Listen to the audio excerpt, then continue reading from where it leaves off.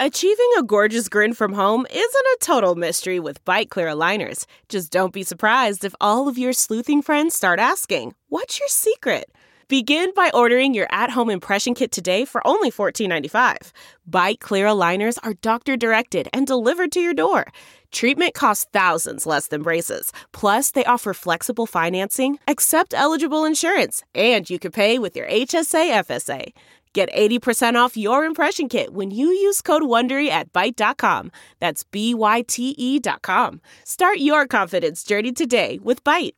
Delve into the shadows of the mind with Sleeping Dogs, a gripping murder mystery starring Academy Award winner Russell Crowe. Now available on digital. Crowe portrays an ex-homicide detective unraveling a brutal murder he can't recall. Uncovering secrets from his past, he learns a chilling truth. It's best to let sleeping dogs lie. Visit sleepingdogsmovie.com/Wondery to watch Sleeping Dogs, now on digital. That's sleepingdogsmovie.com/Wondery. This episode of Money Reimagined is sponsored by PayPal.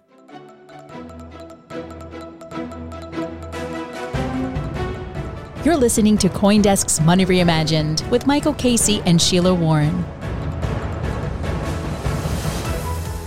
Hello and welcome to Money Reimagined. Very happy to be back. For quite some time now, have not had the opportunity of doing the show that is two people's show with the two of us actually in the same room. So Sheila Warren and I together today. Yay.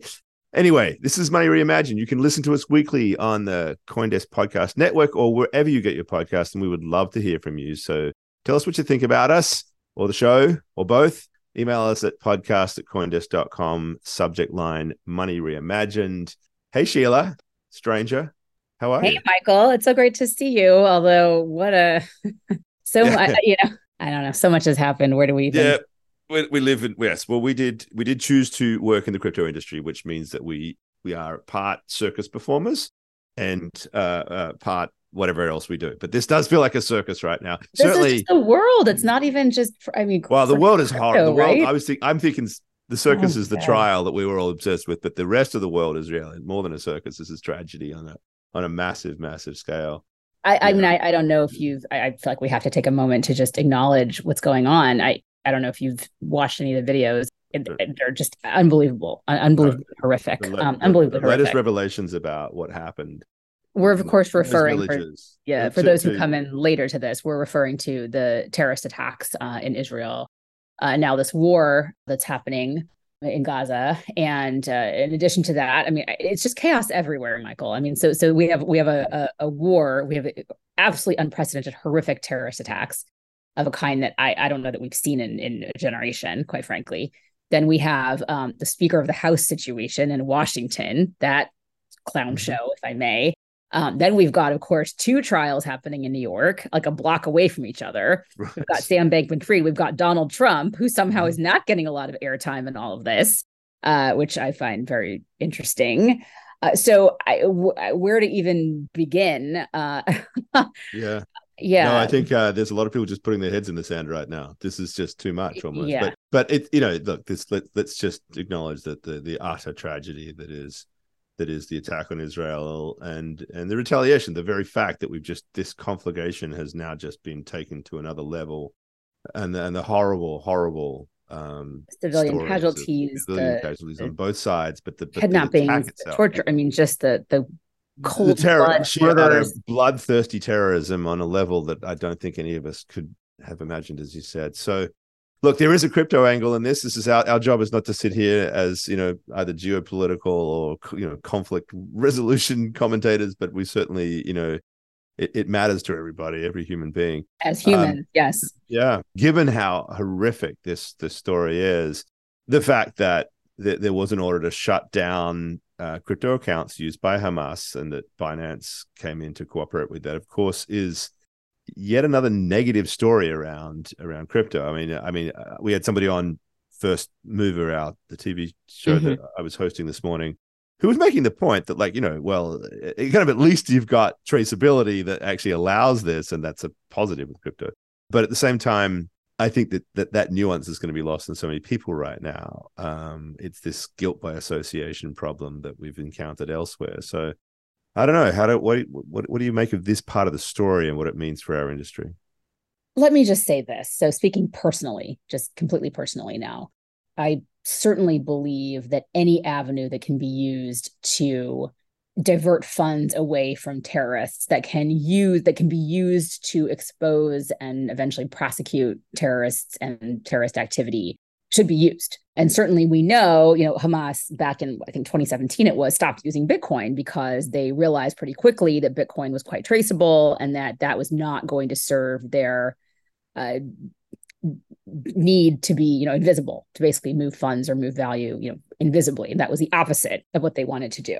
And we certainly know that for centralized exchanges, which are running KYC or AML, it's like they're supposed to, especially in the United States and in Western democracies, that you can, figure out, and you can use sort of somewhat traditional methods to figure out, who might be the recipient or the sender of funds. And that is done. That is done with some level of vigilance. In fact, compliance with AML regimes is for US-based exchanges. In many cases, their single biggest budget line is compliance with that to ensure that they're not in violation of sanctions or of the rules around that.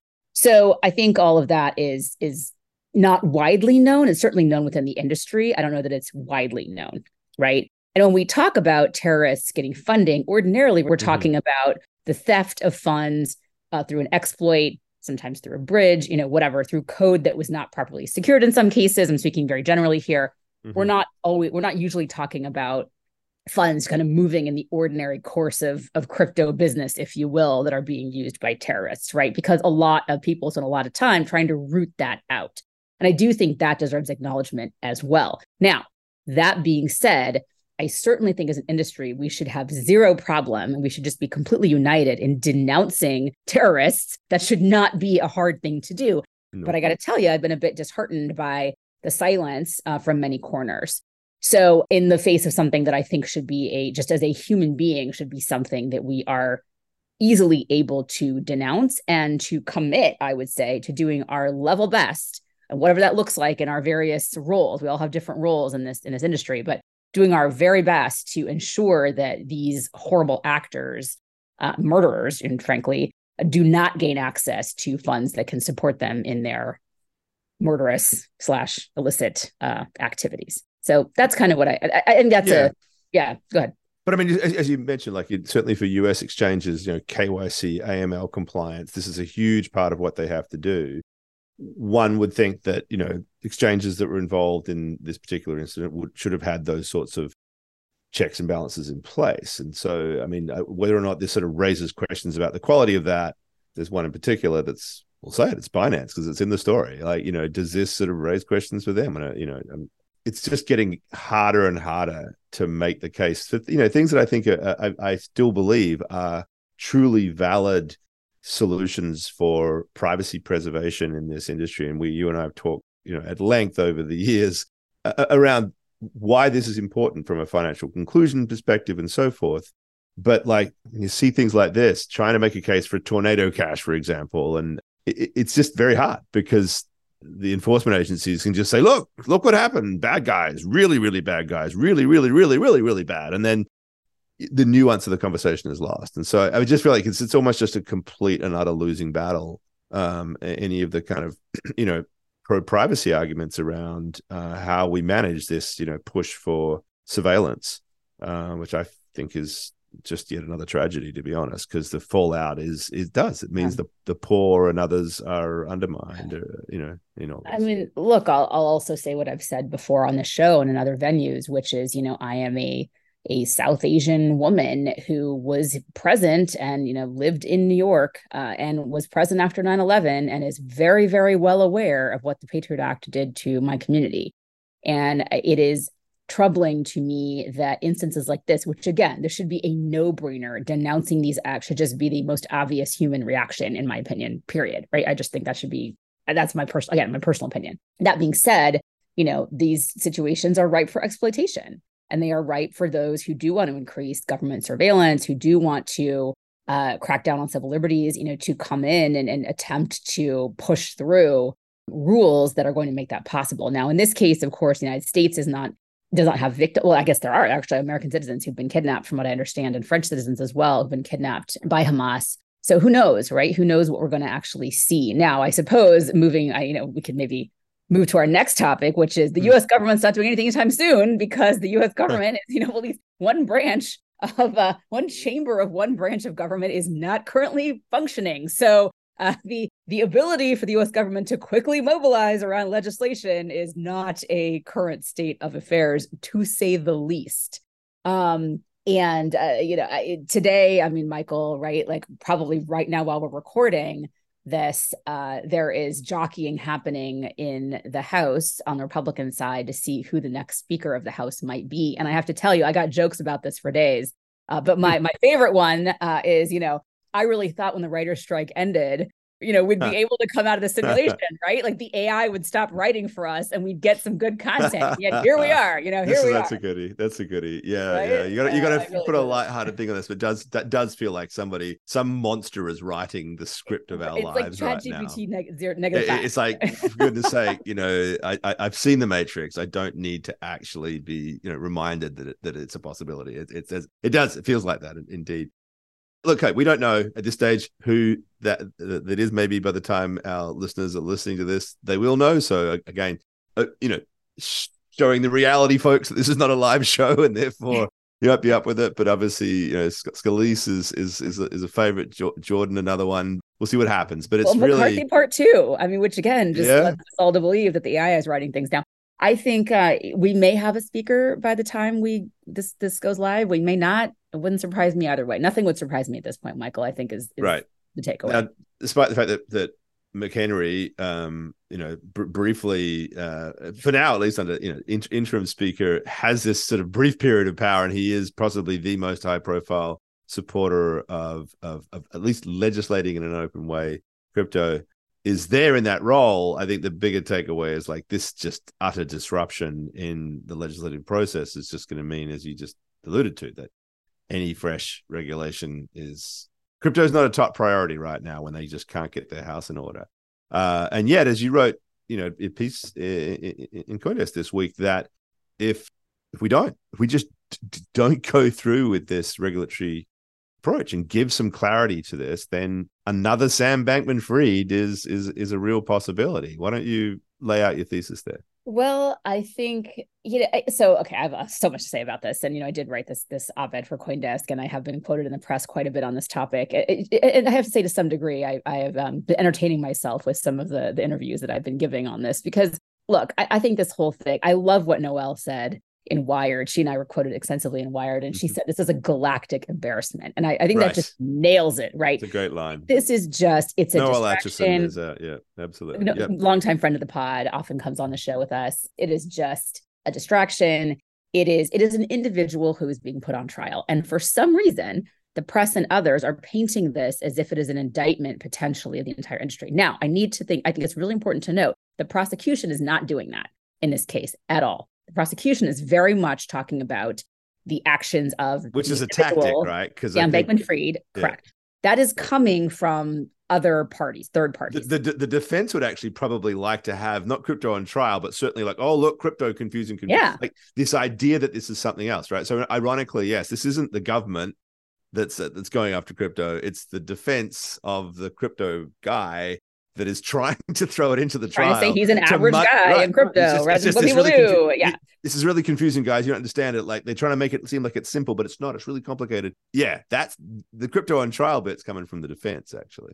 Yeah, so it's just not accurate or true. And I think that most people who are thinking about this realize that.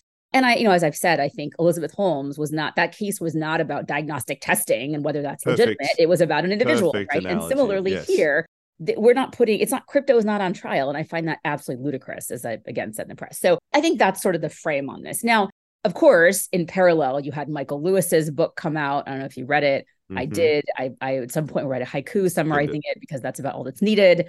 We can talk about that for sure. I think there's just a lot of people trying to benefit off of this situation and trying to make cases for their own, projects or their own books or whatever it is, right, off the situation. But what this ultimately is the jury of 12 unfortunate individuals who got stuck with this 6-week trial, right? Because they were living in a cave when all this went down. I don't know how they found these people. Regardless, all that matters is ultimately what they think, and to some extent what the judge thinks. It doesn't really matter what the rest of us think. And the point is, whatever happens in this trial, is he convicted? Does he go to jail? Is he acquitted? Does he not go to jail? Whatever. It's not going to create restitution for the victims. So my personal belief and wish is that we should be paying a lot more attention to the bankruptcy proceedings, which are where they're unearthing the funds to make whole those who suffered from the actions of a Sam at his direction. Who knows? I mean, evidence will show what it shows. Regardless, a lot of people, including many of FTX's employees, were very, very hurt by this. And I mean, financially hurt, life savings kind of hurt, right? Wiped out kind of hurt. And making them whole should be the priority. But that is not what criminal justice is about, right? Those people might get the moral benefit or whatever, the lift, seeing him go to jail. That might make them feel a little better, but it won't give them back their life savings. And so this trial is a distraction from what I actually think should be the main event. Right. But necessary. Like, we have to go through the judicial process. There has to be justice served. Well, criminals should go to jail. Criminals should go to jail. Found guilty should be convicted. The bigger problem is whether or not, in doing so, as you say, it is not just a distraction, but it also, again, creates this image, this smoke screen, this everything else. Like, I just got out of a podcast today, recording with Wired. This is with Gideon Littlefield. Ran today. He and I just batted against each other for the whole time. He's a big crypto skeptic. And I felt like, and I just listened to the recording, and Gideon and Lauren Good, who are the co-hosts of it, have a nice opportunity at the beginning to lay out their thesis. Then I get brought in, and then they get back and sum it all up and basically just everything I say, which I found kind of frustrating as a format, I must say, Gideon, if you're listening. Nonetheless, it was interesting that, like, any effort to just try to make the case that let's focus on this technology. Let's try to build a structural environment, whether it's, SEC, CFTC, whatever legislative model we have, to allow this technology to foster in a way that is safe for human beings. That seems to get lost. I mean, in guys like Gideon who are just opposed to this. No, look how bad all this is. There is an inordinate number of scams. And all of that is true.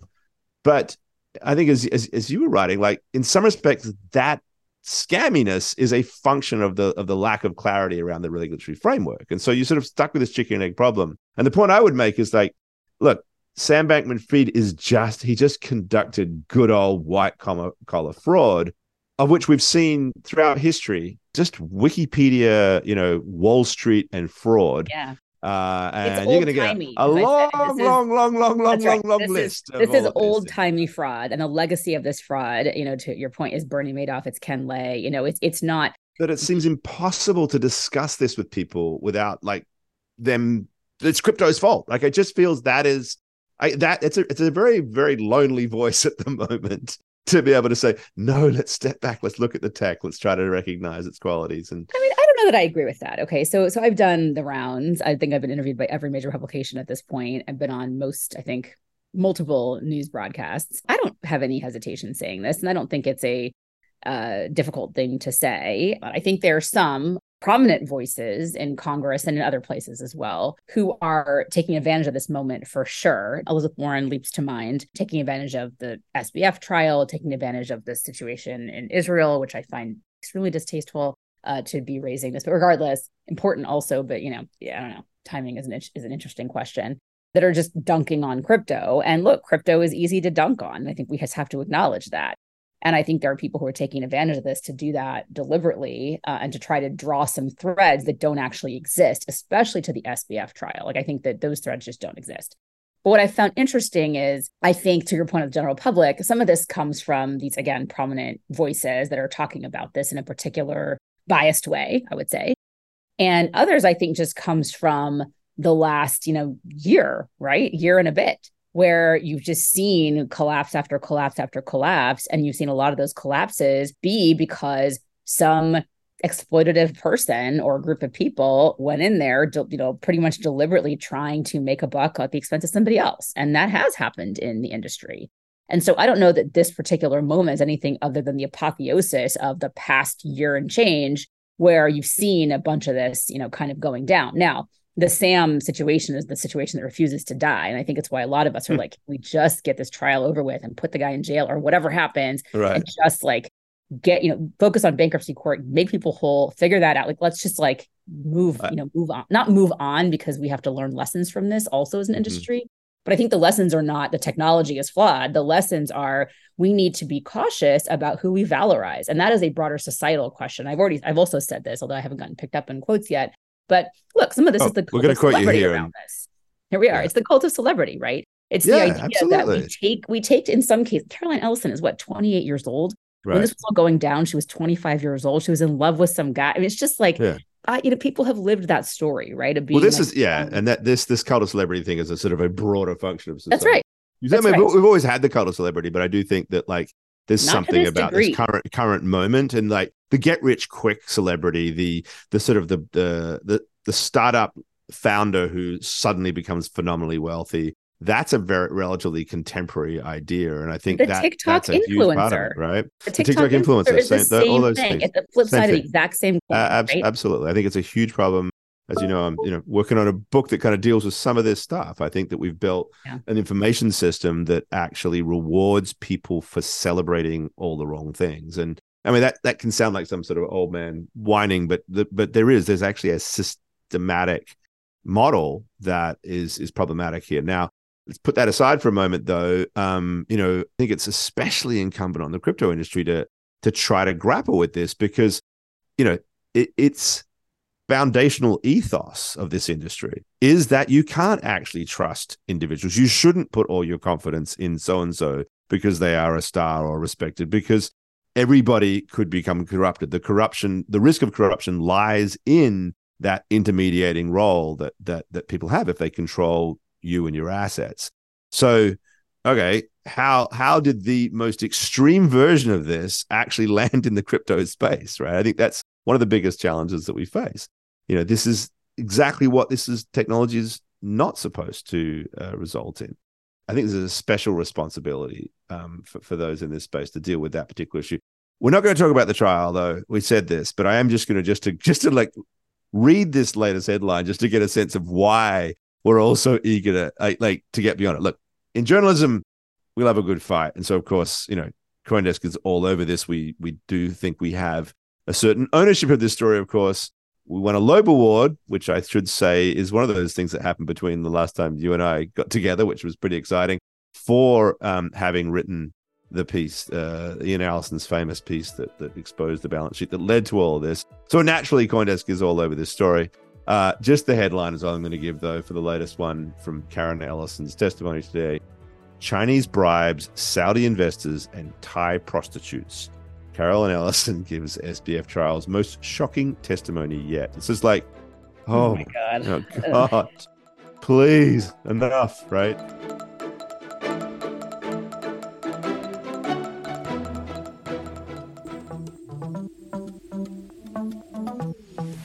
Introducing PayUSD, PayPal's US dollar equivalent stablecoin. Designed for digital payments and Web3 transactions, PayUSD is the only stablecoin supported by PayPal. Built on Ethereum, it's compatible with the most widely used wallets, exchanges, and dApps, and fully backed by US dollar deposits and cash equivalents. Eligible US PayPal customers who purchase PayPal USD are able to transfer PayPal USD between PayPal and compatible external wallets, send PayPal USD to friends in the US on PayPal or Venmo without fees, shop with PayPal USD on millions of sites, wallets, and dApps, convert any of PayPal's supported cryptocurrencies to and from PayPal USD. Whether you are a crypto expert or a newcomer to the world of digital currencies, PayPal provides a secure and convenient platform for your crypto transactions. Start exploring now at paypal.com/PYUSD.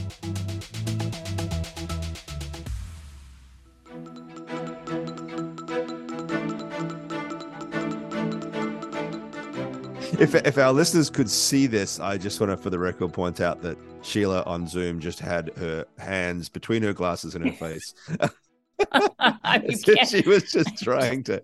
You just can't make this stuff up. It's just, look, I would that there were a law in the land that anybody whose brain is not fully developed cannot suddenly be responsible or have control over billions of dollars. Like if only that were a law of the land, right? Wouldn't that be a thing? There's a reason that trust funds kick in at 25 or whatever it is, right? Because people don't trust young people to have a lot of money. And why? Well, here's why.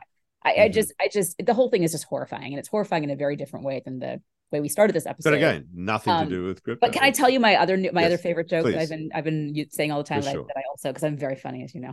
Oh yeah. So my other joke is, what are we doing in AI right now? So new Sam, as I call Sam Altman, right? We're just building a cult of celebrity around this guy now, and his name is Sam. And I'm just like, did we learn nothing? Like, look. Sam Bankman-Fried is a genius. Sam Altman, also a genius. That does not mean that they should have this much power. Right? Exactly. And look, and arguably, nor, by the way, that they are emblematic or speak on behalf of an entire industry. No. And the fact that Sam Bankman-Fried was seen in some quarters of Washington as the spokesperson for an industry. I cannot tell you how many people in Washington have told me they're falling all over themselves to take a meeting with Sam Altman. Right. And I'm like, literally, the guy's name is Sam. Literally, I don't even know how much Summer of Sam. Summer of Sam. You can't make this stuff up, Michael. So it's a broader problem in our culture that we valorize. Look, generally speaking, young white men who are admittedly very talented, very smart, geniuses even. I think that is a fair designation in both cases. But they lack other sorts of maturity or experience, in some cases, scruples, a moral compass. I don't know. And shouldn't we be quite cautious about imbuing them with an outsized amount of power and, frankly, capital, right? Without any sort of check on that and allowing them to run around unrestricted. I just find that to be mind-blowing. But here we are doing it again and again. Yeah, I mean, it's a much bigger question for society, right? And I do think, as I said before, that it is a contemporary phenomenon connected to the utter speed with which it is possible to become rich in these, fast-moving, startup-infused, VC-infused environments with technologies like AI, which can be so transformative so rapidly that it just generates a massive amount of wealth very quickly in a very narrow field. And then all of a sudden, that metric, this idea that, oh, look how fast this person suddenly became a billionaire, becomes a measure, for whatever crazy reason, of their ability to opine on everything else and to set standards and rules and that's right. and have that level of influence, right? That is the biggest problem. I mean, it's maybe as well as just about money politics, right? The fact that our political system is so deeply captured by money. Yes, you're going to get an audience if you have got a checkbook that's they know behind it is a bank account with a chunk of money. So it's that's a key part of the problem. I mean, Michael, you're catching me on a day when, I'm just living in no one's coming to save us land. No one's coming to save us, right? Again, we don't even have a whole chamber of our legislature is not even functioning. And we have a court, the Supreme Court, that is more and more trying to say that administrative agencies do not have the power to interpret congressional language without an act of Congress or the courts. So we're stripping power away from actual experts that sit in those agencies. I find to be in line with what we're doing as a society. If you can go trust some rando on Twitter or X or whatever, why would you trust somebody who actually had spent decades of their life devoted to learning about a topic? But this is also an argument for the SEC to get its act together and actually just do some rulemaking so that you're not going to have that power stripped away from you by the courts. I mean, you're asking for trouble in a way by creating this vacuum. Or the other things, like people leave the United States. I mean, one way or another, it's an exit from executive power by the departure of innovation overseas to other places where they don't have a check on it, or the court stepping in and, maybe ideologically driven or otherwise, stripping that away. I feel like you made your bed. Now lie in it. I don't really know what we do, which I probably shouldn't be saying, because I think a lot of people look to me as the person who is doing the thing that we should do. Save us, Sheila. At this, Sheila Warren for president. At this exact current moment, and look, once we have a speaker, I think things will play out and resolve a bit. But at this exact moment, with this kind of churn and everything else going on, with the SEC voting 3-2 on so many topics that involve digital assets, with the advent of AI coming faster than anyone can even comprehend who's not in that industry, and I'm industry adjacent. I used to be, paying much more attention there. All these things with climate stuff, we go back and forth over all these things, right? I don't really know what we do.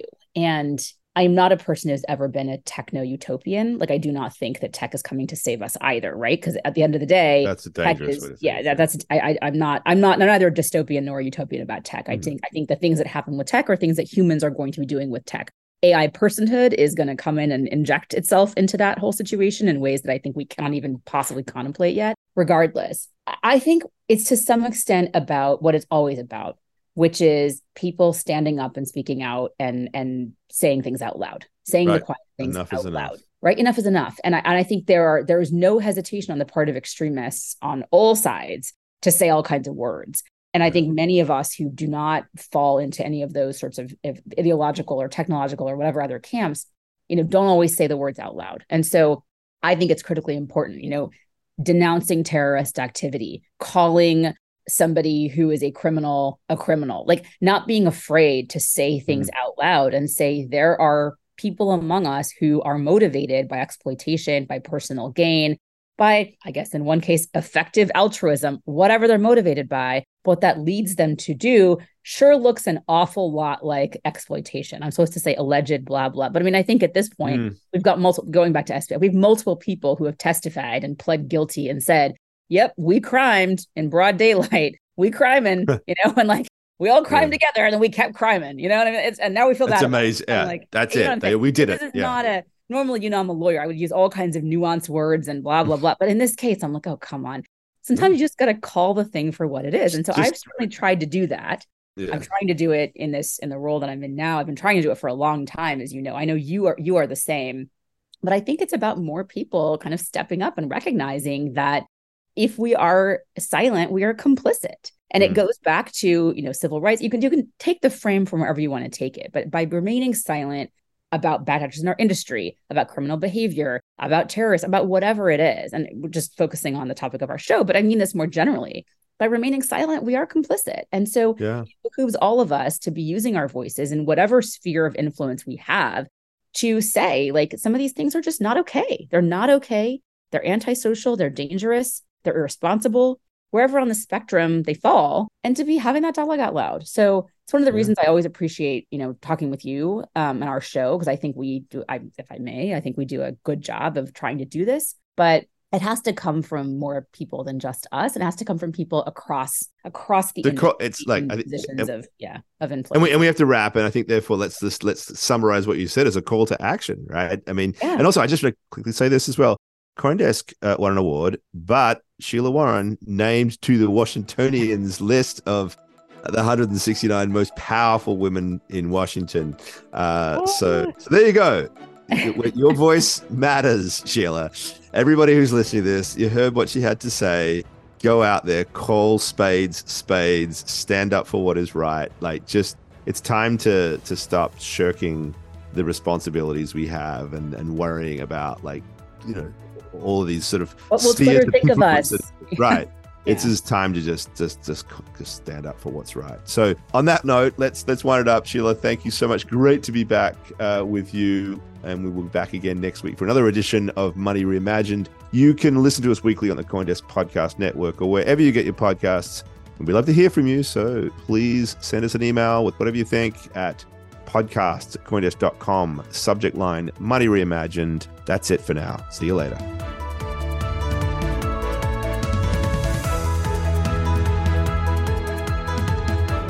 You're listening to Money Reimagined with Michael Casey and Sheila Warren. Today's show was edited and produced by Michelle Mousseau. Our theme song is The News Tonight by Shimmer. We would love to hear from you. Please reach out to us at podcasts@coindesk.com, subject line, Money Reimagined, or leave us a review on your favorite podcast player. Thanks for listening.